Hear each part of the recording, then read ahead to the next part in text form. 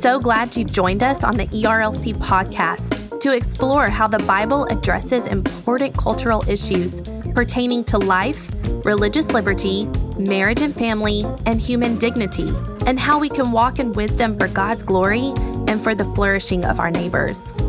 If you're enjoying this podcast and find it helpful, please leave a review wherever you listen. This will help more people find and benefit from what we're learning together. We are grateful for the time you take to join us for these conversations.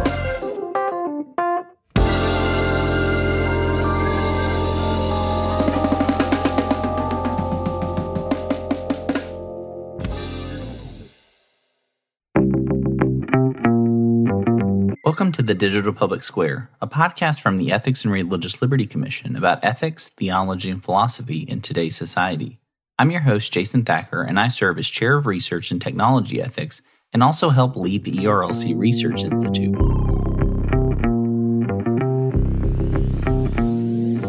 Each week, I'm joined by some of society's most influential thinkers, writers, and leaders to talk about the important ideas shaping our society today, as well as some of the top issues of life in the digital public square.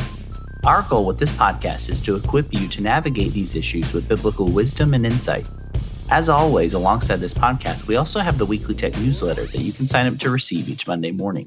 This resource is designed to prepare you to think deeply about the pressing ethical issues of technology, as well as life in the digital public square. You can subscribe now at jasonthacker.com/weeklytech. In today's episode, I'm joined by Dr. Tyler Whitman and Dr. Bobby Jamieson to talk about their new book from Baker Academic, Biblical Reasoning, as well as how to read the Bible more faithfully. Dr. Whitman received his MDiv in Christian Ministry and THM in Systematic Theology from the Southern Baptist Theological Seminary, as well as his PhD in Divinity from the University of St. Andrews. He currently serves as an assistant professor of theology at New Orleans Baptist Theological Seminary and is the author of God and Creation in the Theology of Thomas Aquinas and Karl Barth, which explores the nature of God's revelation to creation. Dr. Jamieson received his MDiv and THM from the Southern Baptist Theological Seminary, as well as his PhD in New Testament from the University of Cambridge. He currently serves as an associate pastor at Capitol Hill Baptist Church in Washington, D.C., and has authored a number of books, including Sound Doctrine: How a Church Grows in the Love and Holiness of God, as well as Going Public: Why Baptism is Required for Church Membership, among many others. And now let's join our conversation. Well, guys, I'm really glad to have you here on the Digital Public Square. It's an honor and a treat. This is a book that I've long looked forward to coming out, and then also to be able to have you both here on the podcast. As we get started, though, I want to see if you could kind of tell us a little bit about yourself and kind of your journey into studying some of these topics. Bobby, do you want to start? Sure. I grew up in the San Francisco Bay Area. Early in life, I wanted to be a professional jazz saxophonist and actually went to university to try to start a career in music. During those college years, I just was gripped by the preaching of the word in the church I was in and started to have a desire to study the word, teach others the word, immerse myself more deeply in theology. And so I had a pretty strong desire to both preach and teach and be leading in the church, as well as try to dive deeper into theology. And that eventually led me to pursue pastoral ministry, studied at Southern Seminary where I met Tyler, and then I wound up doing a PhD in New Testament on the Epistle to the Hebrews, which is a very theological book. But I always had an interest in what seems to be a strange divorce in the way these things happen in the modern academy, and even in some ways in the church, where theology and biblical studies or theology and biblical interpretation are often seen as very separated or different from each other.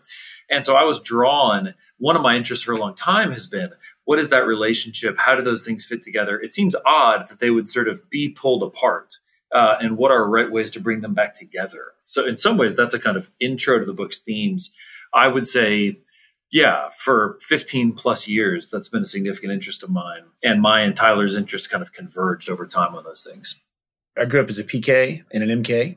Never wanted anything to do with ministry because it just looked hard and and it didn't pay well. And I didn't want anything with that. But, the Lord kind of wrote me in the middle of college to just saying, man, I need to do something that is ministerial. I didn't know what that looked like. Went to seminary pretty quickly, found out I'm not supposed to be a church planner, and I don't think I'm going to be a missionary. And a couple of things were falling into place, and I was being encouraged in the academic route, really enjoyed it. And after seminary, went and did a PhD overseas started off at University of Aberdeen, and then followed my supervisor to St. Andrews and wrote about, Karl Barth, Thomas Aquinas, tried to kind of learn some of the greats and how to read them, thought about some fundamental issues about God and the world and everything.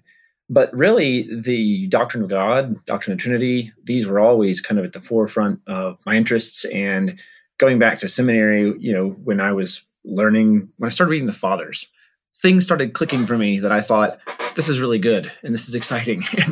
And I wish there were more things that were like this. And so that were basically reading scripture just in a different way, right? It was richer, I think, than some of the tools I had been given. Not necessarily a replacement of those tools, but it was just giving me more than those tools gave me. And so, winding route to writing the book, but eventually years later, Bobby and I always kept conversations going, and we just found ourselves kind of on a similar track. And we just thought, why don't we write a book that kind of unites forces, right? And tries to present this stuff in a way that would be compelling to, students who maybe in seminary or other scholars like ourselves who may need to be convinced that this is a good way of reading the Bible.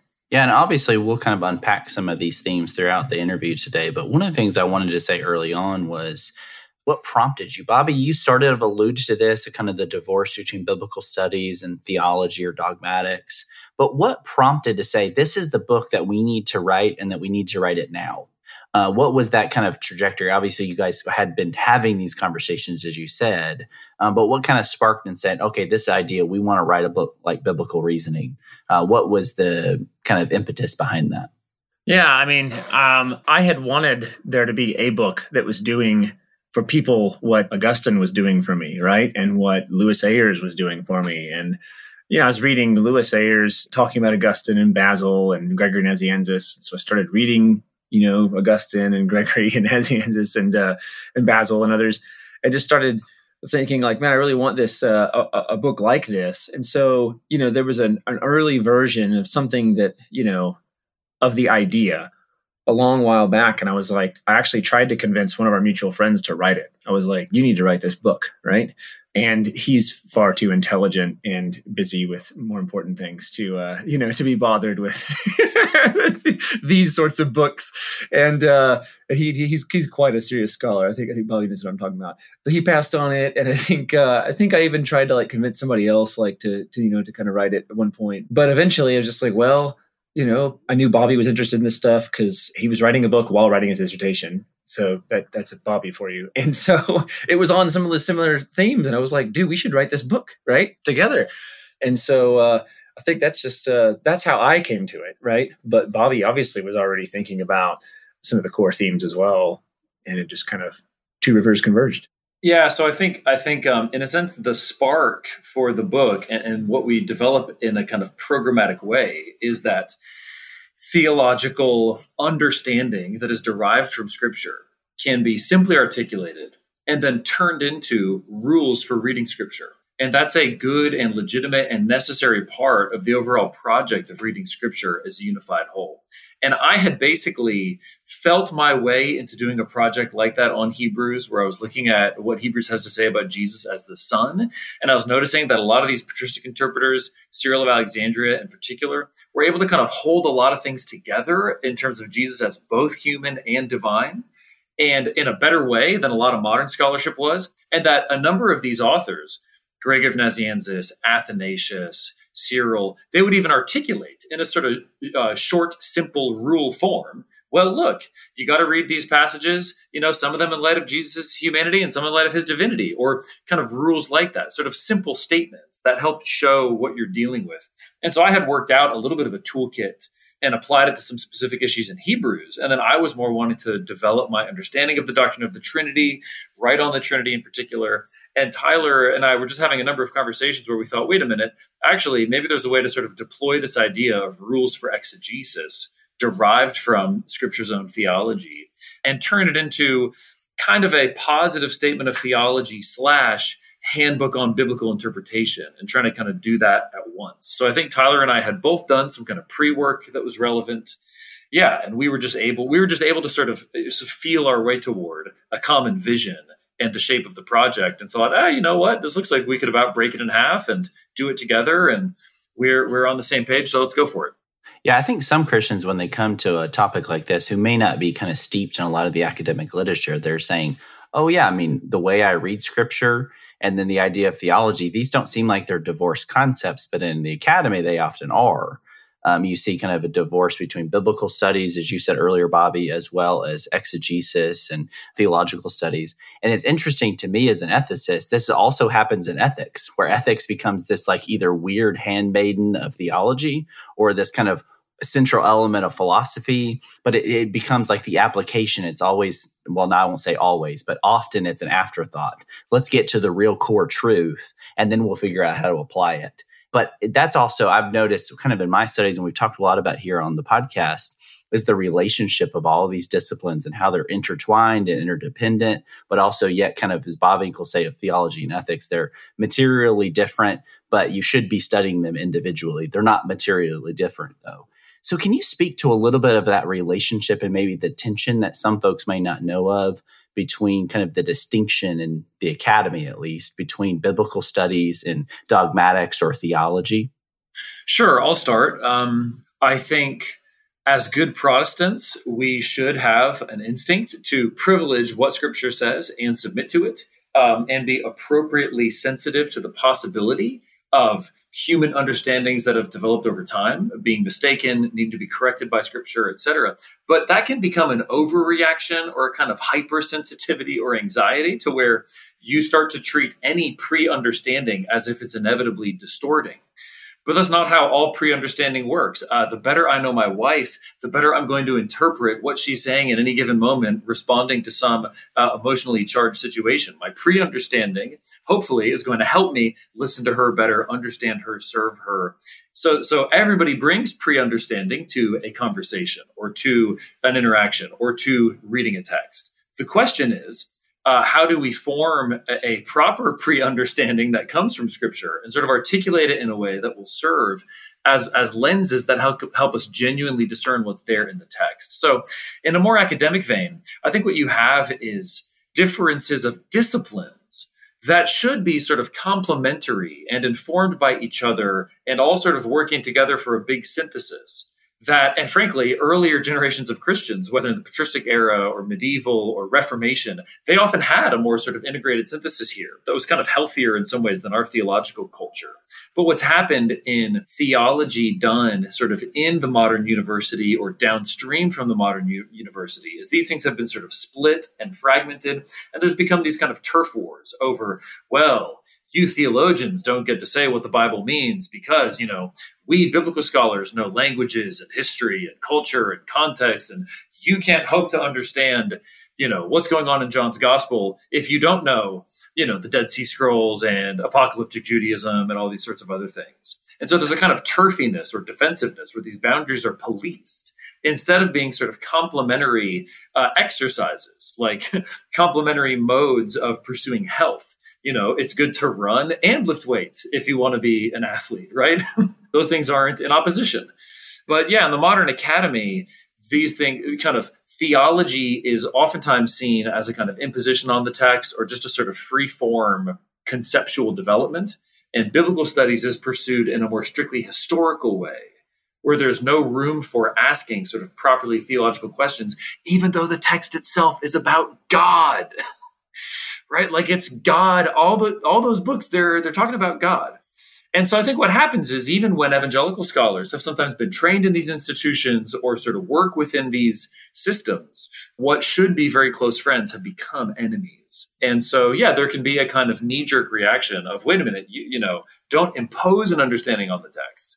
And it's almost as if theology inevitably does that. That's part of what we're responding to. Tyler, do you want to add anything or from a different angle? I think that's really accurate. I really like what Bobby said about pre-understanding. I mean, that's a really clear way of articulating the relationship, I think, that we're going for. It's quite intuitive. Everyone will agree to this on some level, right? In other words, no reading of the Bible is somehow completely divorced from theology, right? Even if someone's reading Scripture and saying, well, this text, may talk about God, but it's not about the Trinity or something. Well, I mean, that's a loaded theological claim because, God can't not be the Trinity, right? If he is who Jesus says he is, right? So there's always some pre-understanding at play. And so part of what we're trying to do is say, yeah, that relationship just needs to be brought out in an explicit way. And we need to talk about it. And then maybe relate these two disciplines in a way that's fruitful for us to actually use. The only thing I would add would be that, the disciplinary split between biblical studies and systematic theology isn't entirely bad. It has, I think sometimes when we are working to kind of reintegrate things, we can maybe sound an overly negative note or whatever, but surely there are plenty of examples on both sides of people, theologians who could use a bit more biblical studies savvy and biblical scholars who could use a bit more theological understanding. But just like, the devolution, right, of natural philosophy into the hard sciences, as we know now, that comes with some losses, okay? But it also comes with some undoubted gains, right? As anyone who takes Tylenol will tell you, right? We have modern medicine to thank for that. So there are some real gains. I think mostly on the biblical study side, more attentive to some of these background things. They really do dig their noses into things that not all of us can have expertise in. And, we know some interesting things about the biblical text as a result, and that helps us do our job. So we're not, in trying to bring the two together, we're not trying to dismiss, right, the real gains of both disciplines as disciplines. We're trying to actually bring them into a fruitful conversation. Yeah, it reminds me, and I kind of alluded to it earlier, in some sense, in terms of ethics, and especially Christian ethics, and the way that we often frame this in terms of method, is there are a number of ethicists that I wish had a little bit more biblical studies training and a little bit more theological training. But in the same respect, there are a lot of theologians doing ethics that I kind of wish had a little bit more ethical training and philosophical training to understand these systems. So that's why I keep coming back to, I love that quote from Bavinck in Reformed Dogmatics, where he says, theology and ethics, he's talking about dogmatics and ethics, are not materially different, yet they're formally distinct. And so while we should and can study them independently, they're very much related, especially in terms of the heart of God, of not only what God has revealed of himself in Scripture, how we interpret those things, but then also how we apply and what do we do in response. And so I love that. And we've done that a lot here on the podcast, talking about the relationship of philosophy, theology, and ethics. And so one of the questions that I wanted to get to before we kind of dive into the toolkit, though, these 10 rules that you've created throughout the book, and then you start to apply them at the end. You talk about, even the title of the book itself is Biblical Reasoning. And I think for some, when they approach that, they go, oh, I don't totally know what you mean when you're utilizing that term. So when you're using the term biblical reasoning, what is that? And how does that kind of relate to exegesis as well as kind of theological studies? And is there someone, I think early on you talk about who kind of influenced that at least. But can you tell us a little bit about the background of why you wanted to title this Biblical Reasoning? Yeah, I'm happy to answer that. Biblical reasoning is an obvious, to those who know, right? It's an obvious ode or homage to the late John Webster, who has a really fun and wise, I think, article by that name, Biblical Reasoning, where he's basically giving voice to a lot of the kind of methodological cues we take in this book. And he's just saying that, yes, you have what you might call a kind of exegetical form of attention, where you are following along with the grammar and the syntax of the biblical writings, and you are trying to figure out what they say, hopefully in the original languages and all the rest, right? You're paying attention to John's nuances and Mark's nuances and Daniel's nuances and all the rest, right? You're doing this, but he says, but then it kind of broadens out, right, into a form of kind of synthetic reasoning, right? Where you're kind of drawing all these things together, and you're doing what he calls dogmatic reasoning. And that's where you're saying, what Daniel says about God and what John say about God are related to one another, and they cohere, and you got to figure out how. And rather than taking the kind of escape route that a lot of higher critical scholars take, which is to just say, rather than trying to figure out how they harmonize, and then to be responsible for having done a lot of research on all the books of the Bible, they just say, well, there's just irreconcilable differences here between these books, and, or irreconcilable differences even within books, right? They're just like, well, there's no coherent theology here. There must be multiple traditions or something. Rather than that, the approach of biblical reasoning has to take one of saying, Well, no, it is all symphonic. It's all harmonious. And so we do need to kind of figure out how these many voices are saying something in common. And so biblical reasoning gives voice to that two-step process, right? Exegetical and dogmatic kind of form of reasoning, how they're all part of one mode of attention to Scripture. And that mode of attention is fundamentally not trying to figure out what St. Paul really said, but really you're trying to figure out, you're on a quest to behold God, to know and enjoy him forever, right? That's ultimately what he says at the heart of that essay, is that Scripture is given to us so that we might know God. And even though, in a kind of post-Enlightenment setting, we might think that human reason just is not suited to kind of knowing transcendent realities like God and so forth, and speaking about, kind of metaphysically charged, invisible spiritual things, he says, actually, by virtue of it being created by God, that's exactly what human reason is supposed to do. That is its divine vocation, right? It's calling to God. So anyway, that at the heart of it is a kind of allusion to John Webster and that kind of modus operandi, right? That's what that vision of the reader of Scripture is someone who is pursuing God. And totally endorsing what Tyler said, one feature of Christ's redeeming work in the gospel is that human reason itself is regenerated, renewed, redeemed. Not perfectly in this life. The process has begun and is progressive and is imperfect, but nonetheless, God renews our reason. And part of loving the Lord with all our heart, soul, mind, and strength is attending to his revelation in a humble and studious manner. And so by biblical reasoning, we mean, applying that renewed reason to the task of reading all of Scripture in the effort of coming to know God better and conforming our minds and wills to his more closely. And so in that sense, biblical reasoning is a kind of umbrella term for the whole task of theology. And like Tyler said in Webster's essay, he just gives a particularly clear articulation of the roles of dogmatic and exegetical reasoning, the relationship between them. And so in a sense, that's why we took this as our kind of motto or banner. Because basically, when I read that essay almost 10 years ago now, I just thought, I've never heard anyone articulate this as well as he does here. And so that's kind of a program. Not so much that Webster articulated this sort of rule approach, although I think he would have been sympathetic with it. But this interrelationship between dogmatics and exegesis and how they're mutually informing is crucial to our agenda. I know early on in the book, you kind of set the stage by talking and kind of defining not only what you mean by biblical reasoning, but also the difference between the ends and the purpose of something. And so I think often we hear a lot of times this language of the ends don't justify the means. We hear the ends or the purpose and the telos, and all this language gets thrown out. And I think for some folks, they seem very, very much related concepts of ends and purposes. But you also wisely kind of distinguish them in the book. So can you help us to understand a little bit about the distinctions between that language and how you're employing it in the work? Yeah, the end of something it's telos. That's something that's embedded in a given thing, right, by its creator, okay? So if I make a pen, let's say I'm a pen maker, and I actually make a pen to write with, the end of the pen is to be used for writing, right? It's to be useful to some, it's not to be used as a sword, right? The pen is mightier than the sword, but the pen is not the sword, right? And so it has a different end, right?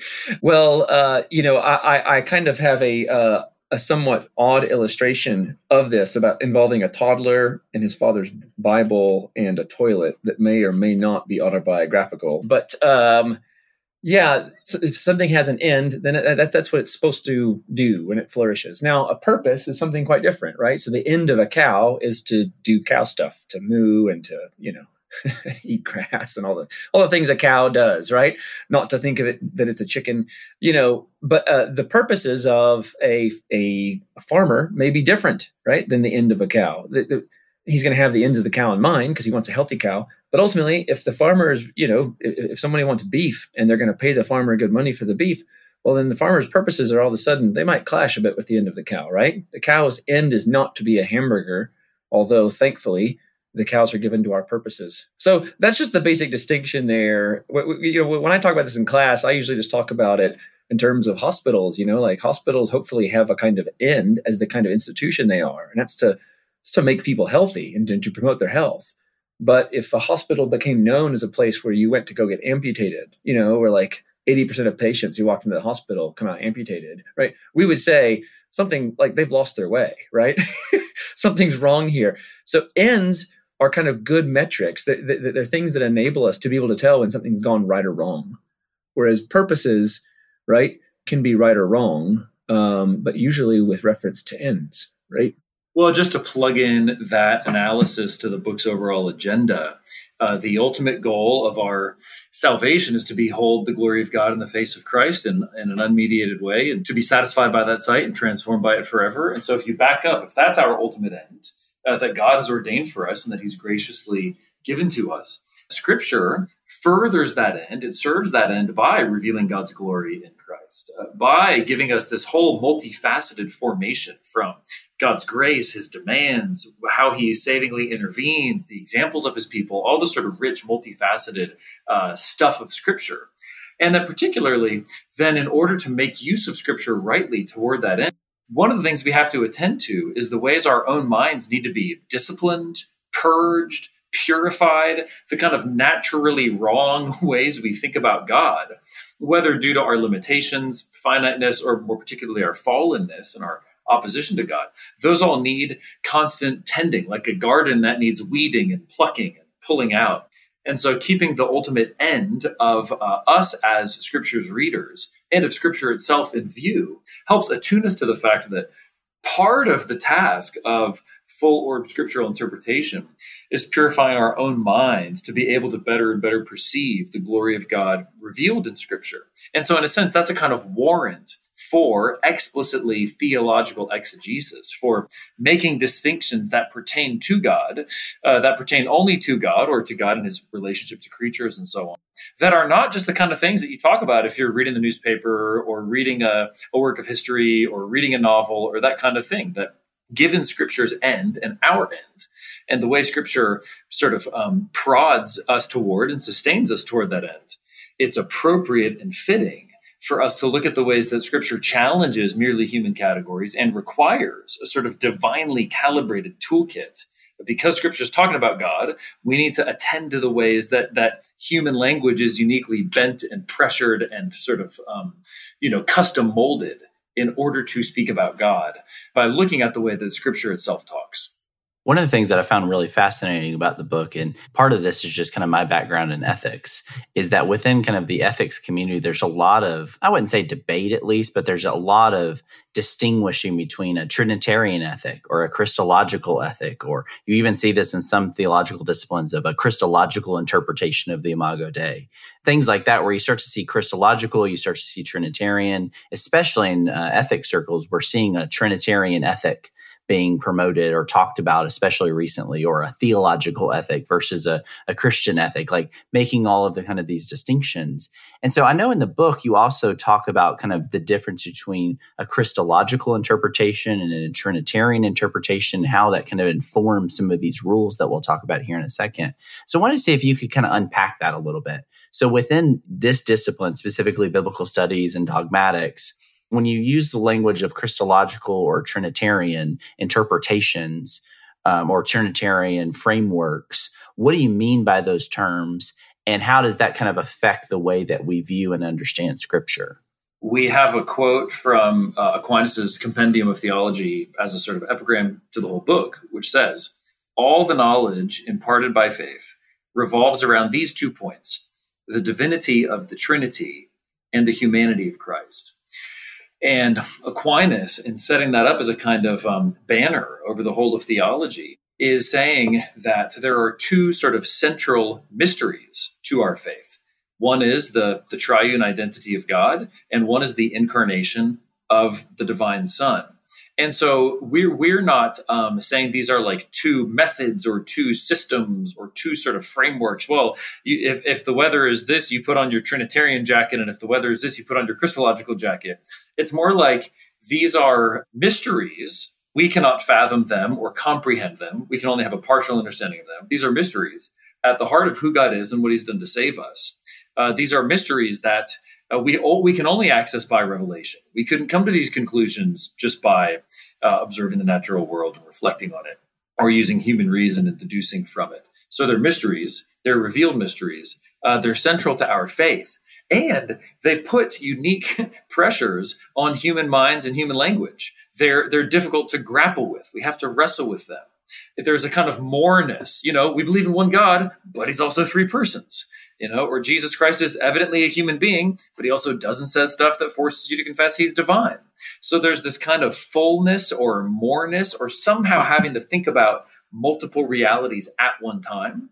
That is true of both the Trinity and the person of Christ. And so even though those mysteries are distinct, they have that sort of parallel or similarity. And often what happens is, in passages that explicitly teach these mysteries, you could start at the beginning of John's gospel. In the beginning was the Word, and the Word was with God, and the Word was God. Okay, well, how can the Word both be God and be with God? Somehow we're saying two complementary and distinct things about the Word and saying them at the same time. And one of them is an identity with God. And yet somehow there is also a distinction from and a relation to God. Even in order to explain that one verse, we need a distinction between, apparently, two different ways of speaking. And so there's a sense in which we're just saying these are Christological and Trinitarian rules for exegesis because those two mysteries are at the heart of the faith. And they, in a sense, require some of the most theological sensitivity and malleability in how we read Scripture. And they take some of the most work. It's kind of like the simplicity on the far side of complexity is what we're aiming at. You could look at a passage like John 1:1 and say, yeah, John is speaking about the Word in two distinct modes or registers, one insofar as he is divine, and one insofar as he exists in an eternal relation to the Father, from whom he derives his being, which John goes on to unpack at great length throughout his gospel. So in a sense, we have a focus on, the rules don't begin there. They begin with more Scripture as a whole and God in relation to creation, but they wind up with specific Trinitarian and Christological prescriptions. How can we, in summary fashion, look at how Scripture speaks about God in this one and yet three way, or how it speaks about Christ in this singular person yet twofold nature kind of way. So obviously, the bulk of the book is kind of unpacking and developing these 10 rules that you've come up with and kind of helping folks to understand better ways of interpreting and thinking through a lot of these realities. So without a doubt, obviously, we could spend an entire podcast or multiple podcasts just kind of unpacking one or two, much less a whole set of 10. So we're not going to do that. I encourage folks to go get the book. Not only do you all kind of lay out the toolkit, but then you actually apply that toolkit to a specific passage, which I think is really, really helpful, especially for folks who may be newer to some of these nuances and debates. But I was going to ask, is there a particular rule or maybe multiple rules that you think are particularly helpful given some of the maybe controversies or given some of the debates or maybe even given some of the cultural pressures which we have today, being Christians in a more pluralistic age? Are there any of these questions that you think are more helpful or better informed maybe for the particular moment that we're in? Obviously, given the fact that all of them kind of hang together. I know you can't isolate them in that sense. But are maybe some that kind of help shed light on some contemporary debates, whether in theology or even in ethics, that kind of help us to, as you said, Bobby, and I really appreciate it, is we talk a lot about here is the Great Commandment and kind of the summation of the law and prophets. That's also the summation of Christian ethics, is to love the Lord your God with all your heart, mind, soul, and strength, and to love your neighbors yourself. And so as we're thinking through that and thinking through how do we apply Scripture in a more pluralistic age, were there one or two maybe questions that kind of stick out that you think are more helpful given the pressures we face today?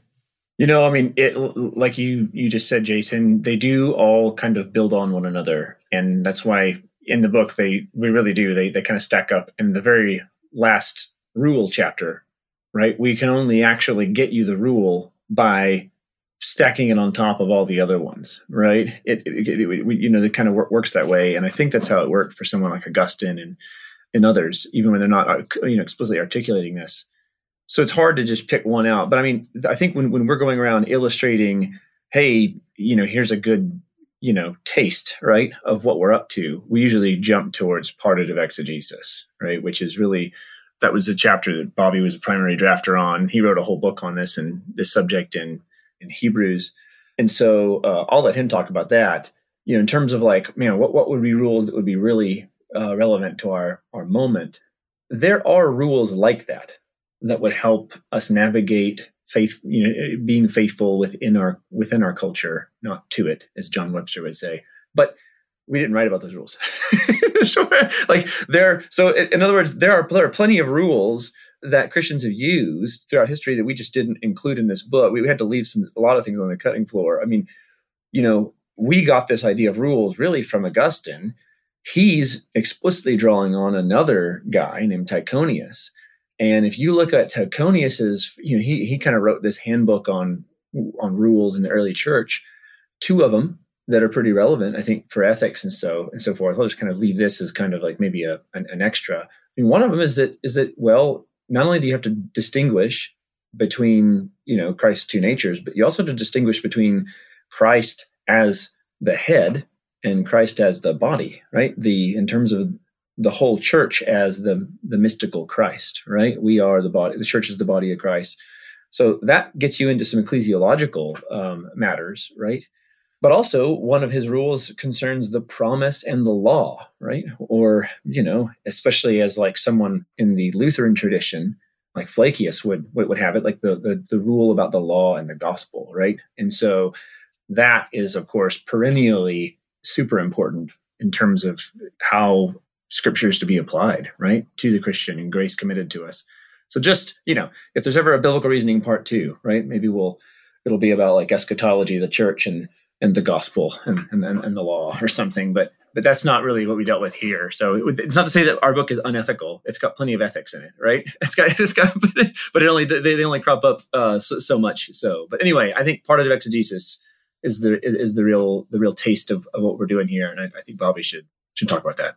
Sure. So one of the most immediately useful rules in the book is what we call parted exegesis. Just to articulate the rule, Scripture speaks of Christ in a twofold manner. Some things are said of him as divine, and other things are said of him as human. Biblical reasoning discerns that Scripture speaks of the one Christ in two registers in order to contemplate the whole Christ. Therefore, read Scripture in such a way that you discern the different registers in which Scripture speaks of Christ, yet without dividing him. So Christ is one person, not two agents or subjects kind of trading places or sort of, hidden under a cloak or something like that. But some of what Scripture says about him has reference to, is true on the basis of his human nature. A classic passage where this often comes up is in the discussion of 1 Corinthians 15, verse 28, which we discuss in the book, where at the end it says, when all things are subjected to him, then the Son himself will also be subjected to him, who put all things in subjection under him, that God may be all in all. And sometimes people wonder, is this talking about an eternal subjection? Does that have any kind of implication for eternity past? Is this simply talking about the relationship of the Son to the Father per se? And I think part of exegesis helps tune our ears to the fact that this is speaking of Christ in a human register. It's speaking about him in a very human way. His humanity is very relevant to the context. He's called a man in verse 21. He's portrayed as the second Adam in verse 22. He's fulfilling the role of the Son of Man who receives authority and power and dominion in Daniel 7. Paul's alluding to Psalm 8, which is about the dominion and glory God has given to humanity at creation and how Christ fulfills that and brings it to its completion.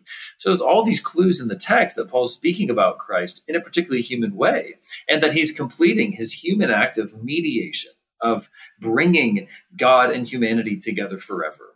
And so it's fitting that he renders submission to the Father. It's fitting that he submits to the Father. And even if there's a sense in which that persists into the perfected state, into the glorified state, it's still an act as a human being and of a human being. And so part of exegesis is simply discerning that not everything applies to Christ in the same way that Scripture says. Some of what it says is only true and can only be true because of the incarnation he undertook for our sake. And I think once you see that, it helps you kind of, I can give that submission its full scope. I can give the Father is greater than I in John 14 its full scope. I can give all authority in heaven and on earth has been given to me its full scope, while also recognizing at the same time that according to his divinity, he always has all authority. According to his divinity, he always deserves to be worshipped by all. According to his divinity, he is equal to and united with the Father. And part of exegesis recognizes that those things are both true at the same time, and that Scripture is often speaking of one or the other. Well, we have a little bit of time left. This has been a fascinating conversation so far, but this is going to be kind of a quick hit in terms of questions. And one of the things that you note early on is that you have kind of two different audiences. Obviously, there are two authors, so you each kind of have someone in mind. And so that makes kind of an interesting, writing a book together, I know, is an interesting challenge. And maybe we can have you back on the podcast to talk a little bit about that, kind of some processes and things like that you went through. But you also have kind of two audiences. You're speaking to biblical scholars, and you're also speaking to theologians and trying to get everyone to kind of play together in the same sandbox. Like, we have some unique features and benefits to studying these things individually, but also studying them together and kind of that twofold purpose. But a lot of folks who are listening to this podcast or maybe kind of intrigued by some of the conversation are neither. They're neither theologians nor biblical scholars. Obviously, this kind of rule book isn't just for academics. You would say in many ways, this is for the church. It's helping the church to be wiser about the way that we approach and interpret Scripture. And so I wanted to see if there are any particular maybe encouragement that you would give to believers who are maybe not academics to help them think wisely about the way they read Scripture, maybe applying some of these rules, but specifically speaking to kind of the regular church member who's not an academic. Yeah, it's a great question. I think the book is accessible to anyone who is willing to kind of work through it, right? I mean, we wrote it to, students and fellow scholars, but we tried to really make it accessible as much as possible. So, and it's an academic book, but I think that a layperson can read it because I've seen laypersons read it, right? I think Bobby and I both know multiple laypersons who have read it. I think the basic encouragement, though, that I usually give to people, even if I'm just in a community group or I'm leading a Bible discussion, or a Bible study, it's just to expand your vision for what's going on when you're reading the Bible. Understand that when we read the Bible, we're here to be shaped in certain ways, right? We're here to learn things, but learning doesn't mean just filling our heads with things. Sometimes it means shaping how we feel, right, and how we want, right, and desire, really how we love. And it's ultimately about that.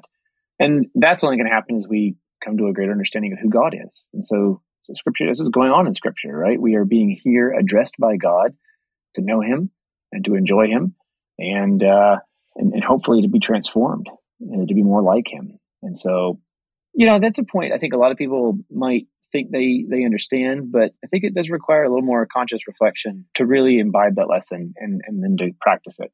And that's really at the heart of what our book is trying to get at.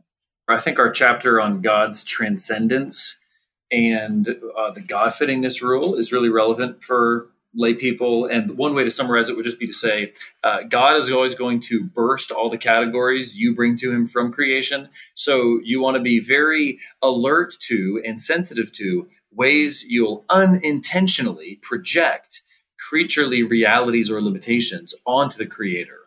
In all sorts of ways, we unintentionally commit a kind of intellectual idolatry and need to purify our minds through Scripture's witness of that and recognize the ways that God totally differs from us and is not like anything in the creation. Creation is like Him. He's not like creation. And so just to put it simply, God is always going to burst your categories, and you want to expect that and embrace that and be looking for ways Scripture is doing that. Well, one of the things we always do on the podcast at the end is some recommended resources. I think that's a kind of often, this has been a really thrilling conversation. There's been so much meat to chew on. And I encourage listeners, obviously, to go grab a copy of this book, Biblical Reasoning. Subtitle is Christological and Trinitarian Rules for Exegesis, published by Baker Academic. I definitely want folks to go and grab a copy of this book and kind of dig into, as you said, it is written in a very accessible manner in that sense. Even though it is an academic book, it is going to challenge you and push you. It's written in a very clear manner. And I think that's a testament to you two and the vision that you set out and the way that you wrote this. But what are some recommended resources, whether it's a certain figure that you referenced or kind of has been very influential in your thought, but one or two resources maybe each that you would say, hey, this is a good next step. And I'll say unashamedly, will encourage you to share older resources, because often I think we go to the newest and they can be very helpful. And obviously this is a newer book, and these can be very helpful in kind of forming. But I think, as Tyler already referenced early on, going back and reading Augustine, reading some of these early church fathers and things like that can be helpful. They can also be pretty overwhelming. So I'll say that to you all. What are a couple of resources that you might recommend or figures that you think would be really helpful for us to kind of dive into if we want to dig a little bit deeper into some of these topics? Well, we provide in the book itself a catalog of recommended sources, basically in the sources and index, right? The Scripture and Ancient Sources Index on page 286 and following of our book. It's all these fathers and some of these medievals that we appeal to, which of their books we're appealing to and where. And so that's a, there's a lot there. If I'm going to highlight maybe just a couple, I would say Athanasius's book on the Incarnation. That's a classic. And it's one I have my theology students read in their introduction to theology courses here at New Orleans Baptist Theological Seminary. Gregory Nazianzus' Theological Orations. That's another one I have students read. Cyril of Jerusalem's catechetical lectures are really clear and to the point. But, and this is going to sound kind of strange, but the easiest of all of these, however, I recommend to people to read is Thomas Aquinas' commentary on the Gospel of John. Like, I have my wife. She tells me this is one of her favorite books. She was preparing a talk for some ladies in a church several years ago on the Gospel of John. Was looking at the commentaries that I had, kind of like brought home from the library and that I had on the shelf. And she was like, nothing was really speaking to her. And I was like, well, I can bring you Aquinas. And she was like, yeah, bring me that. And all of a sudden she was like, this is what I'm looking for. And I was like, okay, so, it's a little different, but at the same time, like, I think he's got good stuff in there and he's really clear. I would just second the recommendation for Gregory of Nazianzus' Theological Orations. There's a paperback edition that's cheap and accessible called On God and Christ. That's his 5 kind of famous theological orations. And he covers a lot of scripture. He engages a lot of these interpretive issues about how to rightly understand it. And he frames the whole task of theology in light of God's transcendence, his incomprehensibility, how we need to humble ourselves before him. And then he works through the doctrines of Father, Son, and Holy Spirit, basically. So there's a ton of scripture packed in. It's very dense, but it's short. It's basically 5 very polished kind of theological sermons. So I would say start there. Well, we'll make sure for listeners' sake to include all of those in the show notes, as well as a link to you all's new book, Biblical Reasoning with Baker Academic. But Tyler and Bobby, I really appreciate you both, not just because of the scholarship you have, but also the way you approach these things and kind of the purpose and kind of intent behind them. It's clear that you love the local church. It's clear that you're not only invested in the local church, especially you, Bobby, being there at Capitol Hill Baptist, but the goal of your scholarship is not some kind of dry academic stuffy kind of scholarship. It really is to apply these things and help Christians and help the church to apply these things biblically and faithfully. So I just want to say thank you. It was a real honor to have you guys on the podcast and a treat for me especially. So thanks. Thanks, Jason. Appreciate you, man. Well, from all of us here at the Digital Public Square, I want to say thank you for listening. If you enjoyed this conversation, would you consider leaving a review on Apple Podcasts, Spotify, your favorite podcasting app?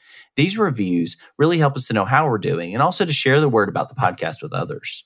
As a reminder, connect with Dr. Whitman and Dr. Jameson, as well as to learn more about their new volume, Biblical Reasoning, including the recommended resources we talked about in the show notes. Also, make sure to sign up to receive the weekly tech email briefing that comes out each Monday morning. This resource is designed to prepare you to think deeply about the pressing ethical issues of technology in the public square, as well as to stay up to date on the latest technology news. You can subscribe at jasonthacker.com/weeklytech. The Digital Public Square is a production of the Ethics and Religious Liberty Commission and is produced and hosted by Jason Thacker. Production assistance is provided by Caden Christian and technical production provided by Owens Productions. It's edited and mixed by Mark Owens. Thank you, and I hope you have a great week.